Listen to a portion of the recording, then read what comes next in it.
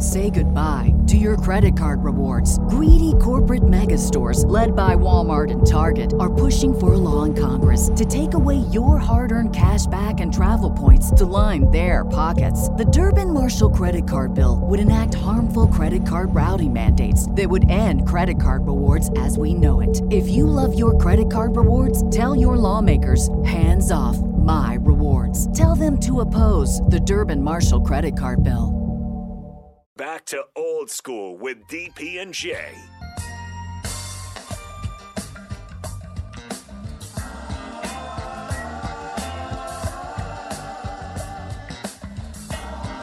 Welcome back, Old School. We're talking during the break. A lot of the discussion about this program and the quarterback position was, one, the bond and support between Scott and Adrian, right or wrong, whatever level it existed at. And then the comfort in being able to rely on a second quarterback at any point during this thing, right? It started with Vedral, right, in that space, moves to McCaffrey, then to Smothers. And at any point, you would think, if you're not getting what you want from your one, no matter who it is. I mean, think of Oklahoma. They benched their Heisman candidate too, right? He was the Heisman. He was the Heisman favorite. Like he was Heisman favorite. They benched him.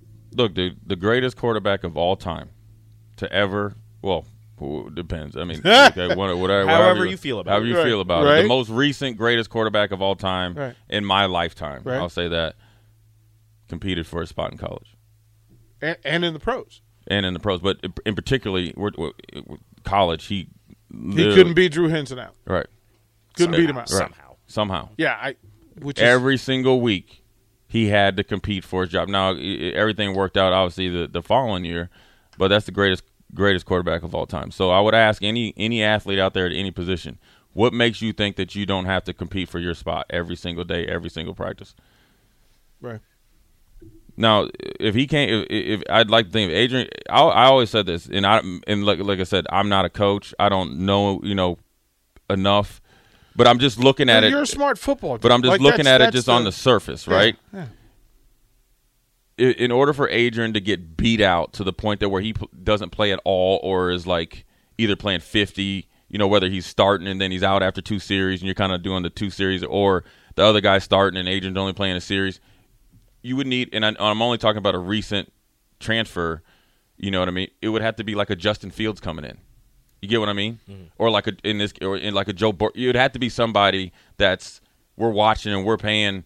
I mean, where you're watching on Sundays, right? They literally come in and we never know that until we see it. But then when you see it, and then also when a player sees it, you're like, oh, okay, yeah, right, you know, because Joe sat behind Cardell and Haskins. Right. And we would go, well, we don't trust him. No. And then Fields transferred in. And then it becomes a whole Well, he left deal. after he hurt his knee in spring, and then Urban Meyer was all in on Haskins. Mm-hmm. So and that's the conversation he had. Urban Meyer said, this is my dude. Mm-hmm. That's not the conversation. He said, I wanted him back.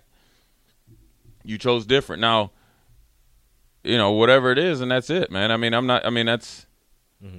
Now, is there any portion of again, I know it doesn't matter to the coaching staff, but is there any portion of the fan base, if they brought somebody in and there's a quote-unquote open competition, Adrian wins the game and the fan base is just pushing back because they feel as if he shouldn't be starting?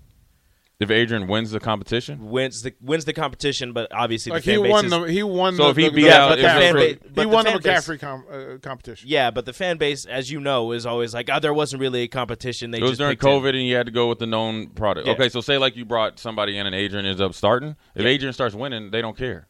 What if Adrian so Adrian rolls out there against Northwestern, and either the other guy comes in and plays just as good, or he plays bad, or we lose, or whatever the circumstances that's not favorable, then they're going to question that. But if he goes out there and wins and plays, if he plays like he has at times, they ain't going to question. Then they're like, okay, well, the competition made him better, right? Mm-hmm. And then if he puts like 3 or 4 games in a row on it, and then a big game, plays good in a big game and finishes out a big game, then they're going to be like, you know what? that's a good job that you bring in competition. You still would at that time, if the competition is close, that other whoever this other kid or other player would be playing. Yeah. So then they're like, oh, okay, well you knocked out two birds with one stone.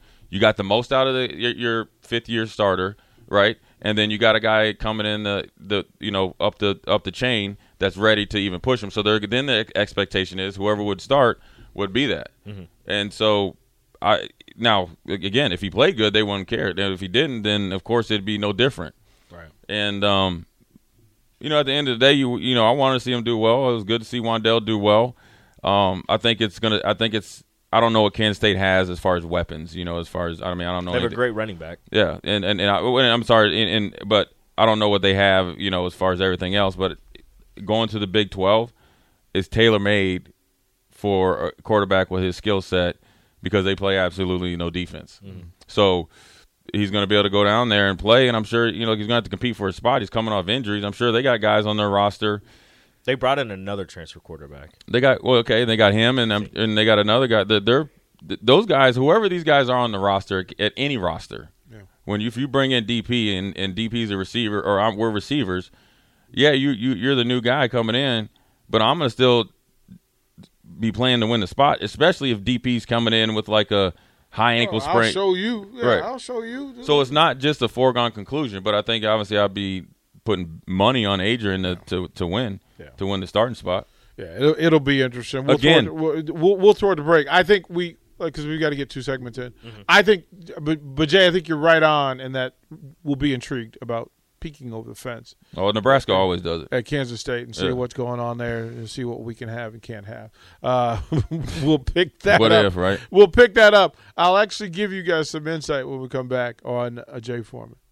Watch Old School live on Facebook, YouTube, or Twitch. Old School with DP and J on 93.7 The Ticket and theticketfm.com.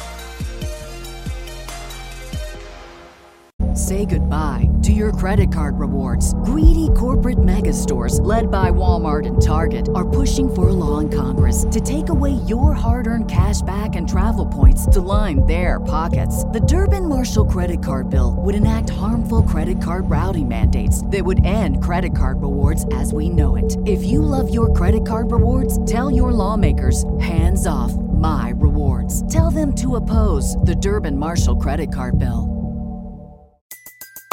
Everybody in your crew identifies as either Big Mac Burger, McNuggets, or McCrispy Sandwich. But you're the Filet-O-Fish Sandwich all day. That crispy fish, that savory tartar sauce, that melty cheese, that pillowy bun.